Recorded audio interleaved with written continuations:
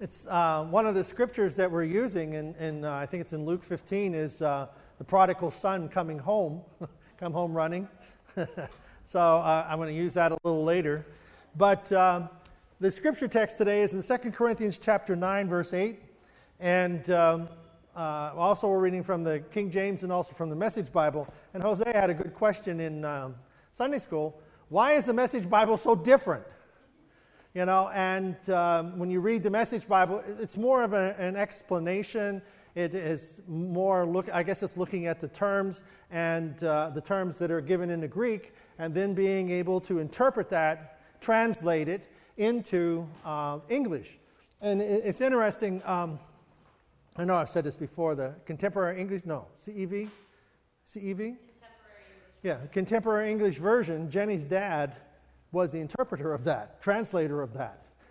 David and Jenny, my daughter-in-law, her dad interpreted from the Greek into Aramaic, Greek into Aramaic into English. And the CEV, he's the sole interpreter of the New Testament for the American Bible Society on that version of the Bible.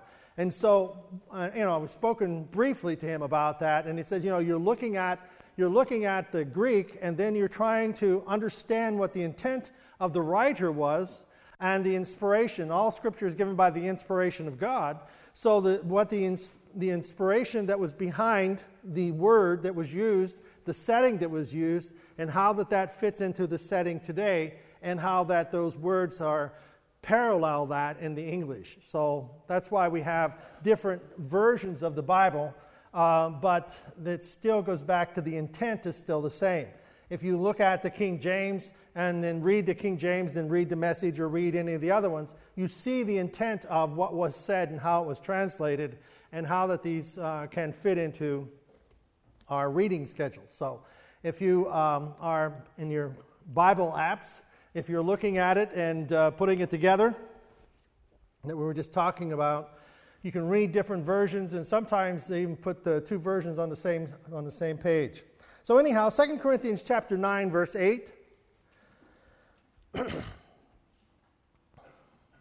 And God is able to make all grace abound toward you, that you always having all sufficiency in all things may abound to every good work.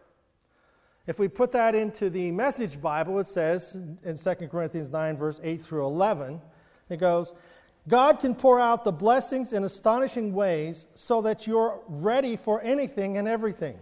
More than just ready to do what needs to be done, as one of the psalmists put it, he throws caution to the winds, giving the needy in reckless abandon.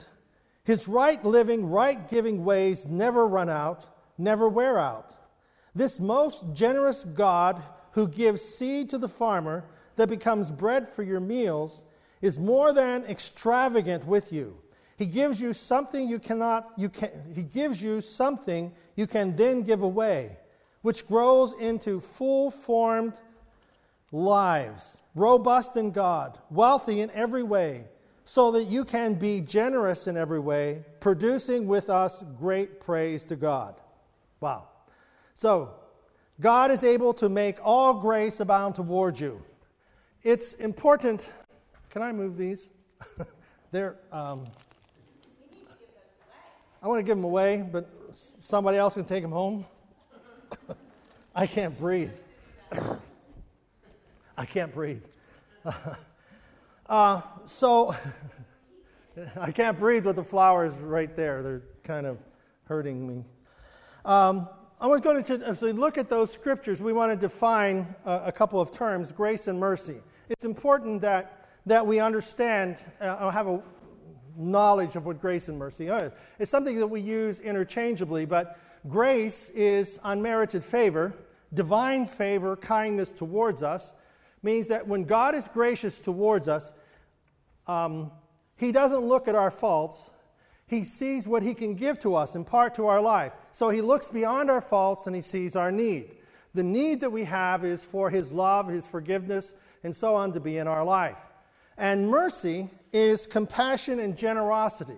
This is where we would say that God would give us His gifts, give us what we need in order to function, in order to live, power, presence, gifts of the Spirit, fruits of the Spirit growing in our lives. So grace is that God looks at us and is not preoccupied with what's wrong with us. He's not preoccupied with your faults. He sees how we can be forgiven and changed. And then then mercy is compassion and generosity, what He will give us in our lives. So both of these are part of what God is doing. It's part of His nature, His character. He is grace and mercy. He is love and kindness. He is long-suffering and steadfast. But today we're just looking at He is gracious and merciful. So He is gracious. We deserve punishment for our sin, but what does God do? He paid the price for our sin. Moving through last week with Good Friday and the death of Christ upon the cross and the resurrection. He paid the price for our sin.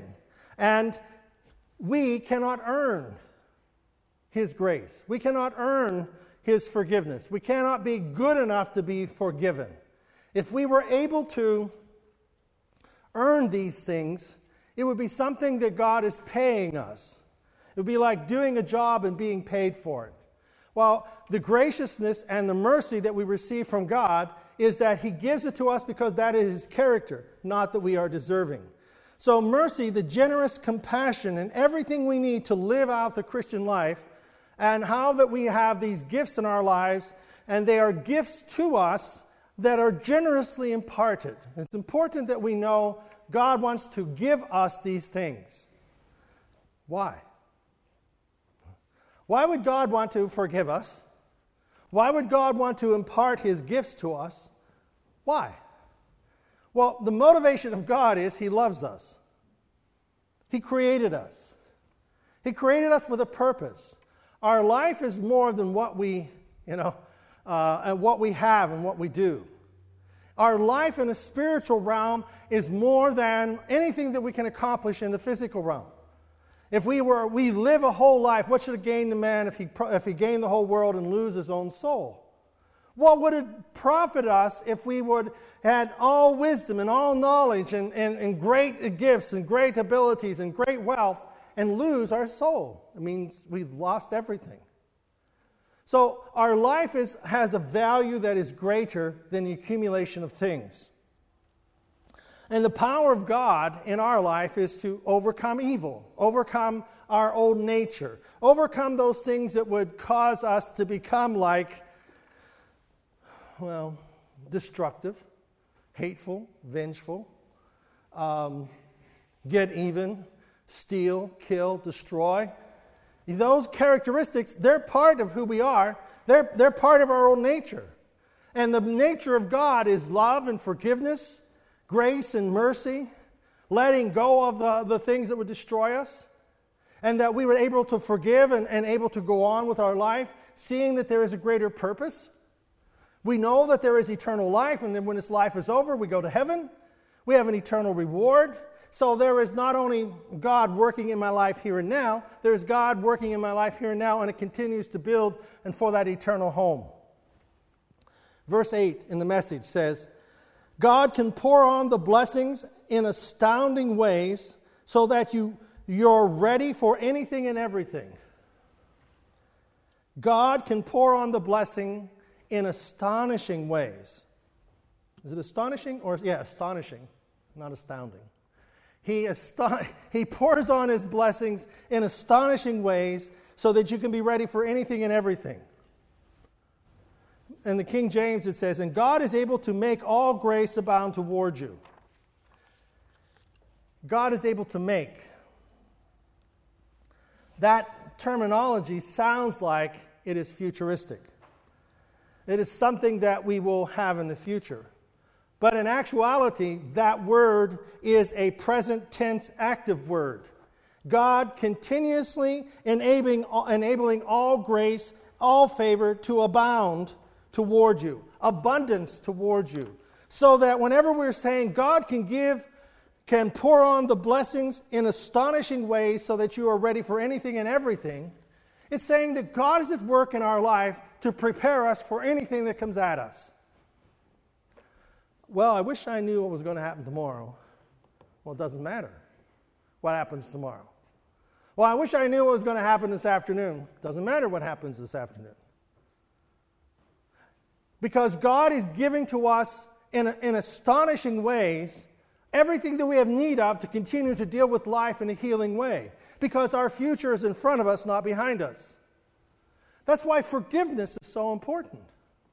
That we are forgiven is that we let go of our past. We let go of our sins. We forgive them. We forgive ourselves. We forgive others. We go on because our future is in front of us.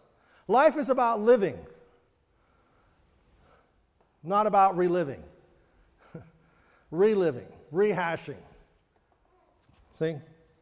Now, it is a present tense. God continuously enabling all grace, all favor to abound toward you. So it is continuously. Everybody say continuously. And it is abounding. So that means it's ongoing and in its abundance. God is giving to us in an ongoing, abundant fashion. God is continually enabling all grace to abound towards me. God is continually abounding, abundance given into our life. So God has an abundance that is coming towards us. Now the verse goes on, verse 8, that you always having all sufficiency. So here we have a continuous, abounding sufficiency. Wow. Continuous, abounding sufficiency. This word sufficiency can be interpreted as extravagance. Extravagance.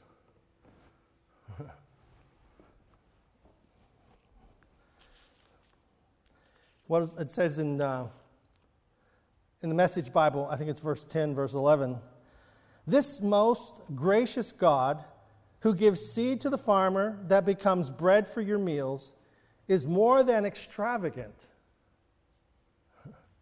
He's more than extravagant with you. Wow. We have all sufficiency. We have more than extravagance. He gives you something you can then give away, which grows into a full-formed lives. That what God is giving to us in extravagant ways is about how that we are going to give our life in service to Him and others, and it is going to be robust in God, wealthy in every way, so that you can be generous in every way, wealthy in every way, and generous in every way, producing with us great praise to God. More than extravagant. God is giving to us more than extravagance. Wow. Now, the negative side of extravagance is I, me, mine, myself. This belongs to me, don't touch it. I own it, I'll build a fence around it. I have it, you can't. You don't agree with me, I'm going to take my marbles and go home. That's not the extravagance. God does not give into our life so that we would be hoarders. Well, like the rich man who said, well, God has blessed me so much, all my barns are full. What are you going to do with them? Well, I want to tear down these barns and build bigger barns. And Jesus says, you fool, this night, your life is going to be required of you. You're over. You're done. You're out of here. You've missed the whole purpose of your life.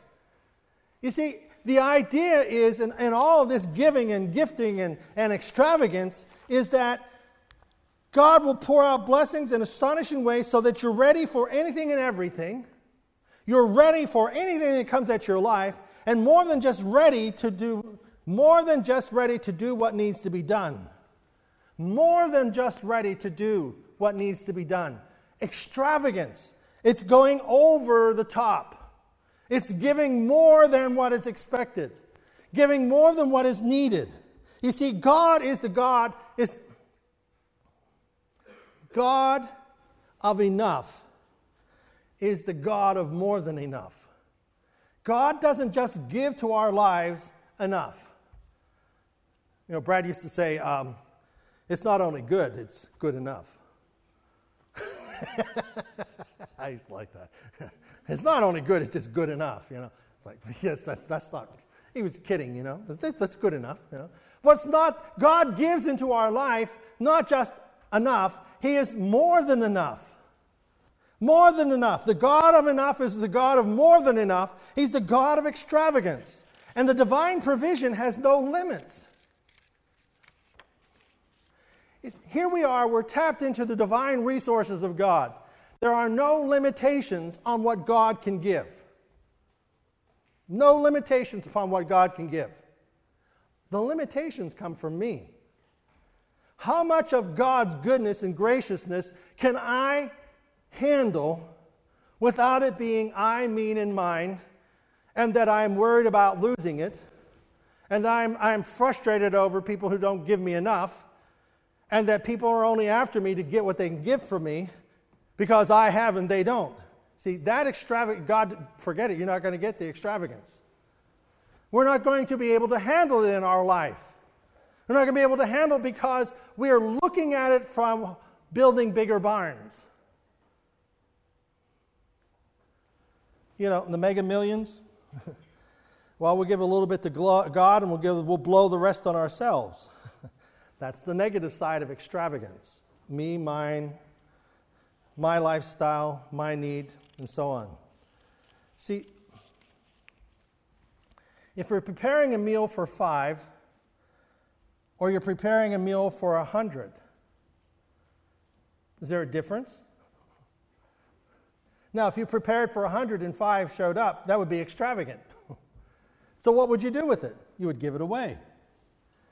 You see, the Message Bible says, He throws caution to the wind. So whenever we're looking at this in the extravagance of God, now, and I'm not doing this so that we come out here and we'll say, well, when we leave church today, God's just going to bless me out of my socks. I'm going to get under the fountain where the river flows out. The glory of God flows, I'm going to have all this wealth in my life, and it isn't about me. It's about God working through me. If I have all this and I don't know how to handle it, it's more of a curse than a blessing. I need to know how to deal with the gifts I've already got. You see, we already have enough. We already have more than enough in our life. It's just what we use it for and how we see it and how we view it. We'll talk about that in a minute. But the Message Bible says here that He throws caution to the wind.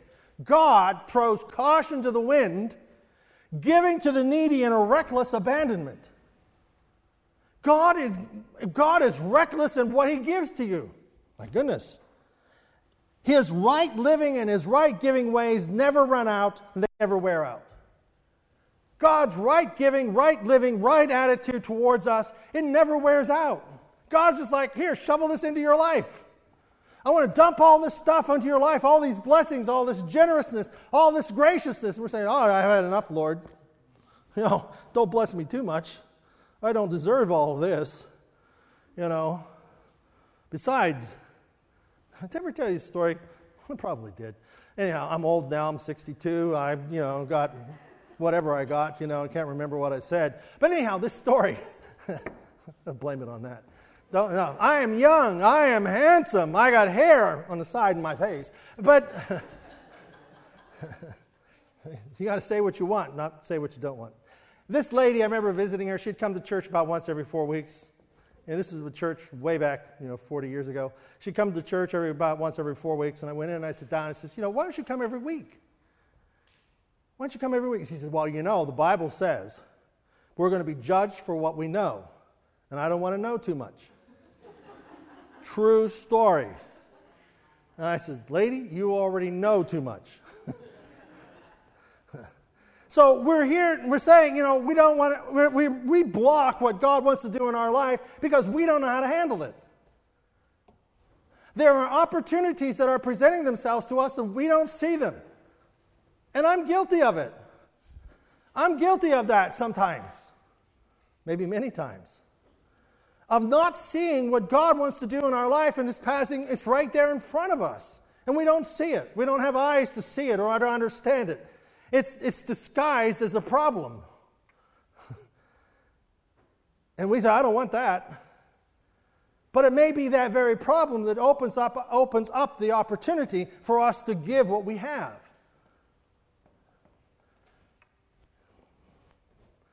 See, the God of sufficiency is that we have the ability, it's already in there. It's in us, what we need. When God abides within us, His love, we're able to love the unlovable. Well, you don't know how unlovable some people are, preacher. And I can't love them. But you see, God in you can. So, what is needed in our lives that we may abound to every good work? What do we lack that keeps us from every good work?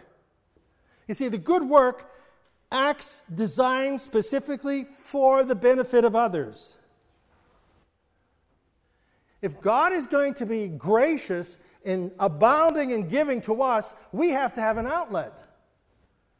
We can't have a massive dam that's there and we're just filled to the brim with this massive reservoir, and we got a little trickly stream going out to the desert. It isn't that type of a life. God has a life. He wants to bless us. Well, what if it don't rain? We won't get the stream flowing again. Forget it. Give what you've got and use what you have in service. We see acts designed specifically for the benefit of others, doing good unto others. It doesn't say sell everything you have and give to the poor. But Jesus told the disciples, you don't do it that way. You see, that's a wrong understanding of the sufficiency and the graciousness of God and the abundance of God that He's placed in our hands. He doesn't want us to sell everything and give it away. But we were responsible to give what we have to the needy that are presented in front of us and to the needs that are presented in front of us. And sometimes we are presented with a need of somebody in Africa. Well, guess what? We have connections. We belong to a church, a denomination that we can give to the needy in Africa. We can give to the needy in El Salvador. We can help people that don't have homes. We can help people that are in tornadoes and whatever through our disaster relief fund from the assemblies. One of the things that for this denomination, it's either 94 cents or 96 cents out of every dollar goes to the relief. The highest giving of any organization on the planet.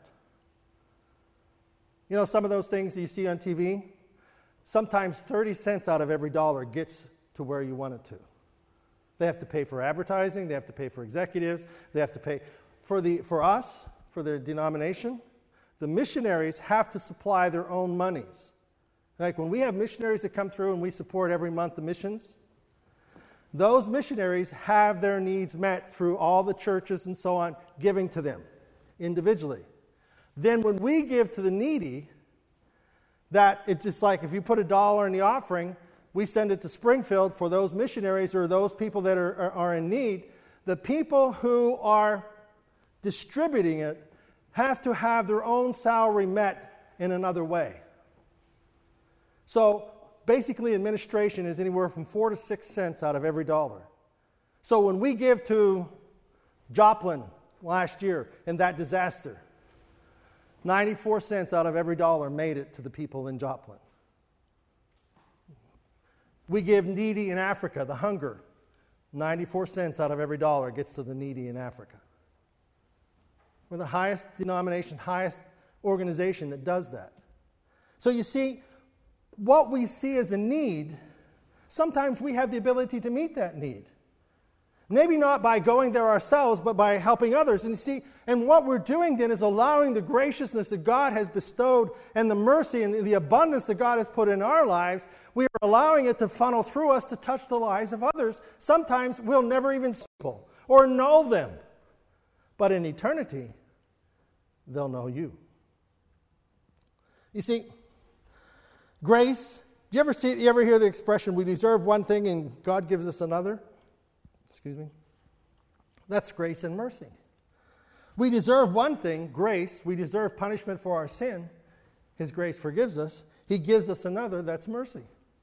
You see, we believe this whenever we live it. Here's an illustration. How many have ever tipped at a restaurant? All right. You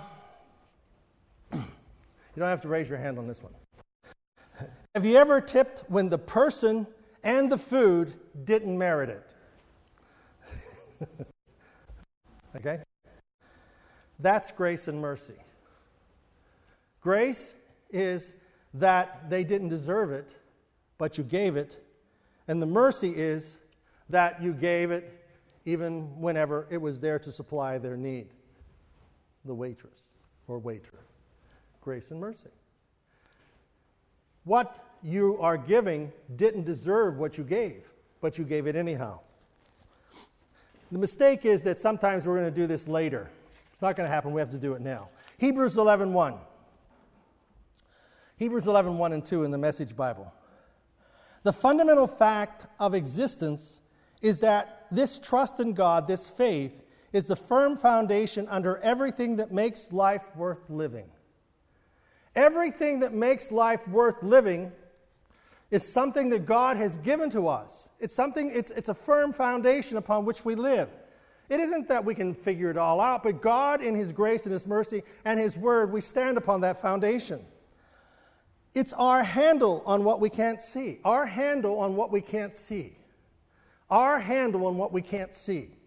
Faith is our handle on what we can't see. Faith is our handle upon what we can't see.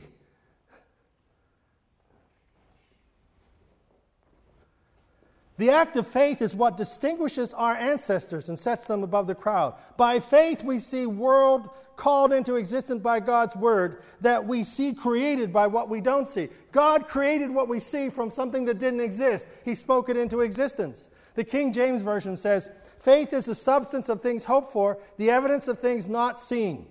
When you think of faith, do you think of these two words, substance and evidence?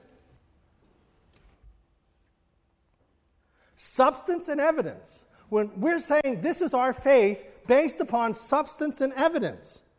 It isn't, I'm not asking you to believe in some, God doesn't ask us to believe in just something. It's based upon substance and evidence. What you speak of by faith, that these two words come together. See, faith believes what we pray for exists in God's realm. And God wants to bring it into this realm. Like God wants to bless you. He says that. My faith says, okay, God, I want to prepare myself in a way that I will receive this and that you will guide me in wisdom so that I can bless other people with it. Let's look at Luke 15, the prodigal son. I can't breathe. God, help me here. The prodigal son. The prodigal son, he leaves home. He says to his father, I don't want to live here anymore. Give me my inheritance. I'm heading out. I'm getting out of town. He goes out of town, goes to the far country, spends everything he's got on riotous living. He lives, parties hardy, and ends up with nothing. He's in the pig pen. He says, you know what? My father at home, the servants of my father are better off than me in this pig pen. I'm going home. So he goes back to his father. And this is a story about the character of God. This is a story about God as being Father. And what we have here is the prodigal son, the son who ran off and came back home. What happens when he comes back home? Father sees him coming, runs down the road, hugs him, puts a robe on him, puts a ring on his finger, and welcomes him home, kills the fatted calf, throws a great big party, and everybody's celebrating except one. The older brother.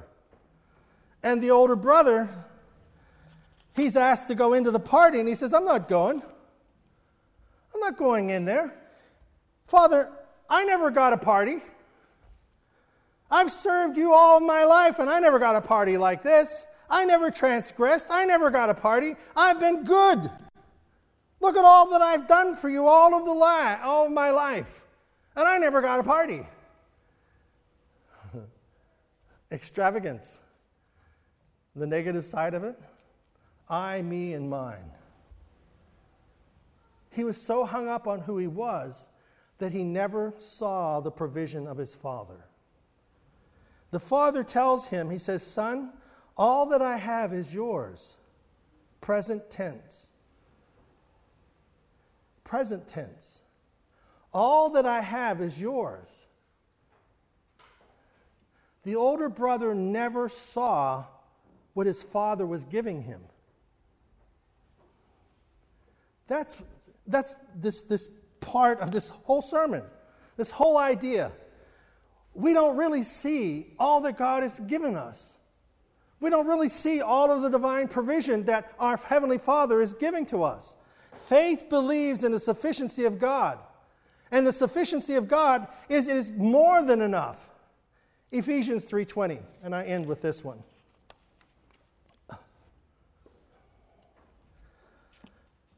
Now unto him that is able to do exceedingly abundantly above all that we ask or think, according to the power that worketh in us. To him who is able to do exceedingly abundantly above all that we ask or think, according to the power that worketh in us. Look at that last portion of the text. According to the power that worketh in us. Faith. What are the two words that go with faith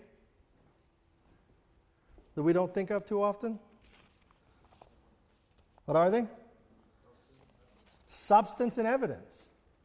Now, in this verse, according to the power that worketh in us, there's a substance and an evidence that is at work in our life. According to the power that works in us, if you and I think we can be a Christian, if I think I can be a Christian and do all this stuff on my own, forget it. We can't do it. And if we say, well, God doesn't exist and God isn't alive, I was listening to NPR this morning going up, and there was a scientist, and he was talking about going to the moon and how that we need to redouble our efforts to get people's imaginations back. This culture, this age group, the place that people are in, they're remembering the 60s whenever we wanted to go to the moon, and how that we had the moon project going and the space shuttle and all this stuff, and people were going to the moon, and there was this dream of something beyond what we have. And he says that's absent from our culture. It's absent from our society. We don't have any dreamers anymore. Well, Christians should be dreamers. Christians should be dreamers of the magnificence of God and the greatness of God, how that He touches our minds and our hearts and inspires us to do things that we never thought were possible. That's the God who works in us. God isn't about confining us to some little place in our life that we walk around and say, don't touch me, don't say this, don't say that, don't go there. It is a liberating, free place where the abundance of God wants to be flowing into our lives. That what we think, what we believe, God is able to inspire our thoughts of what we can become with the talents and abilities that we have, whether it's in our minds, with our, great intellects. Greatest intellects should be Christians. But Christians they're saying, well, you can't have faith and believe in God. Oh, excuse me? Faith is a substance. Faith is something that is very real. It's tangible. Anyhow, according to the power that works in us. There is a power at work. Did you know what the word powered, where it came from, is dunamis? Dunamis is dynamite. Haven't heard that word for a long time. Not that way. Dynamite. Dunamis is dynamite. What's that? Power, explosive. And so the power of God is this explosiveness that's inside of us. In contrast to human strength, God is the source and supplier of all spiritual strength through which believers can do all that God asks.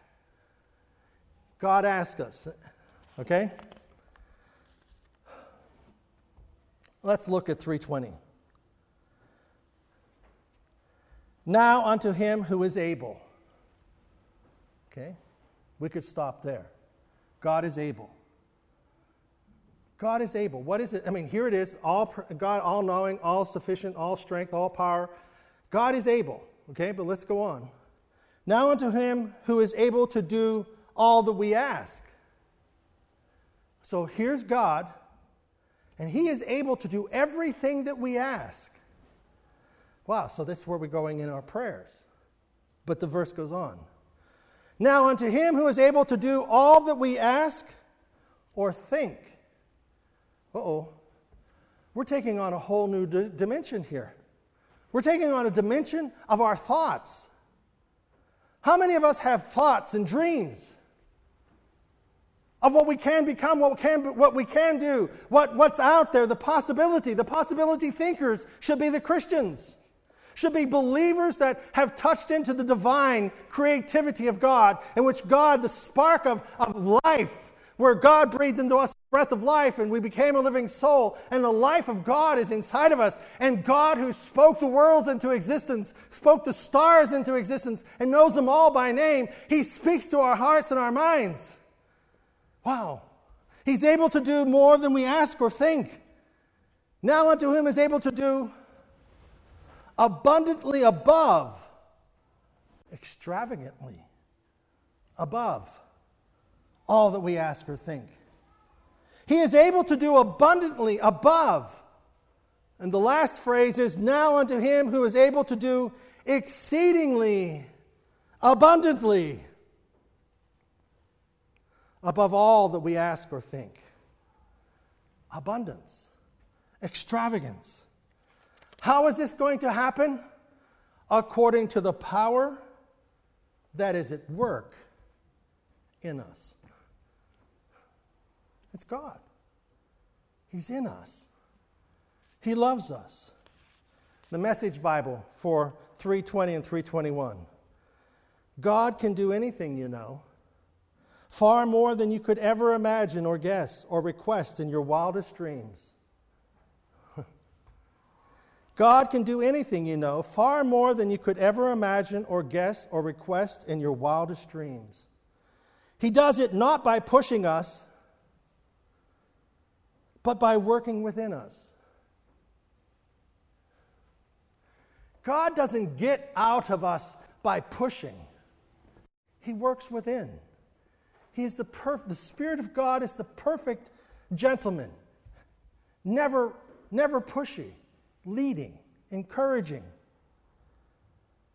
by working within us by His Spirit deeply and gently within us. Glory to God in the church.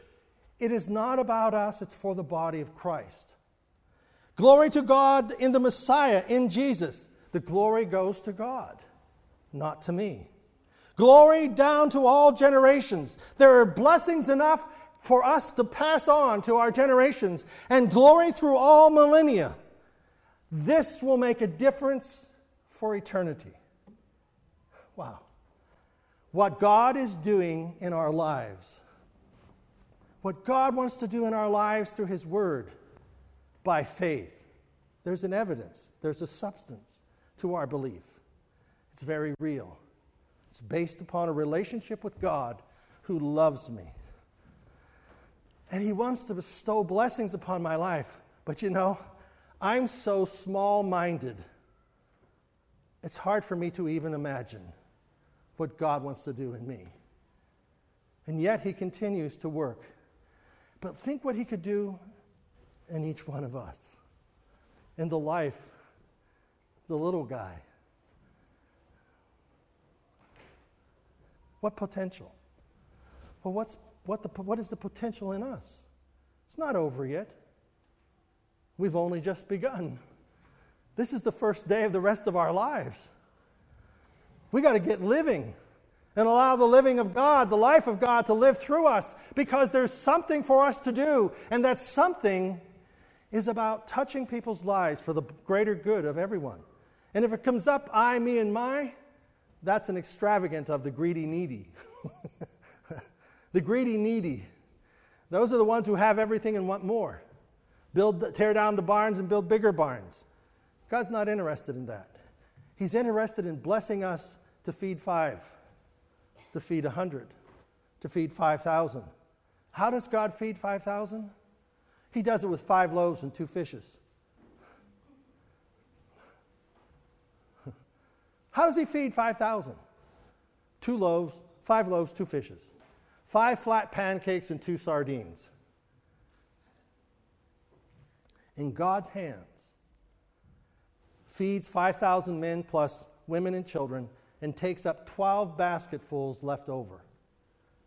That's God touching our life, the little bit that we have, blessing it and multiplying it more than we can ever imagine. And that's for each one of us. Amen? Stand. Thank you, Father, for touching our lives with your word, with the substance of hope, Lord, with the evidence of things that we can't even imagine. It hasn't even entered into our hearts or minds the things which you have prepared for us. And that's not just an eternity. Lord, that's our tomorrow. And whenever problems come to us disguised as difficulties, God, let us see through them. Let us see beyond them. Let us see the hand of God taking us and leading us in our thoughts, in our doings, in our givings, and how that you are making a difference in us. Thank you, Lord. Thank you, Lord, for saving our soul. And God giving us an abundance. Abundance is far beyond we could ever imagine. And you're at work within us. Bless us now, Lord, that we might be blessings. Amen? Say it again. Amen? Amen. God bless you.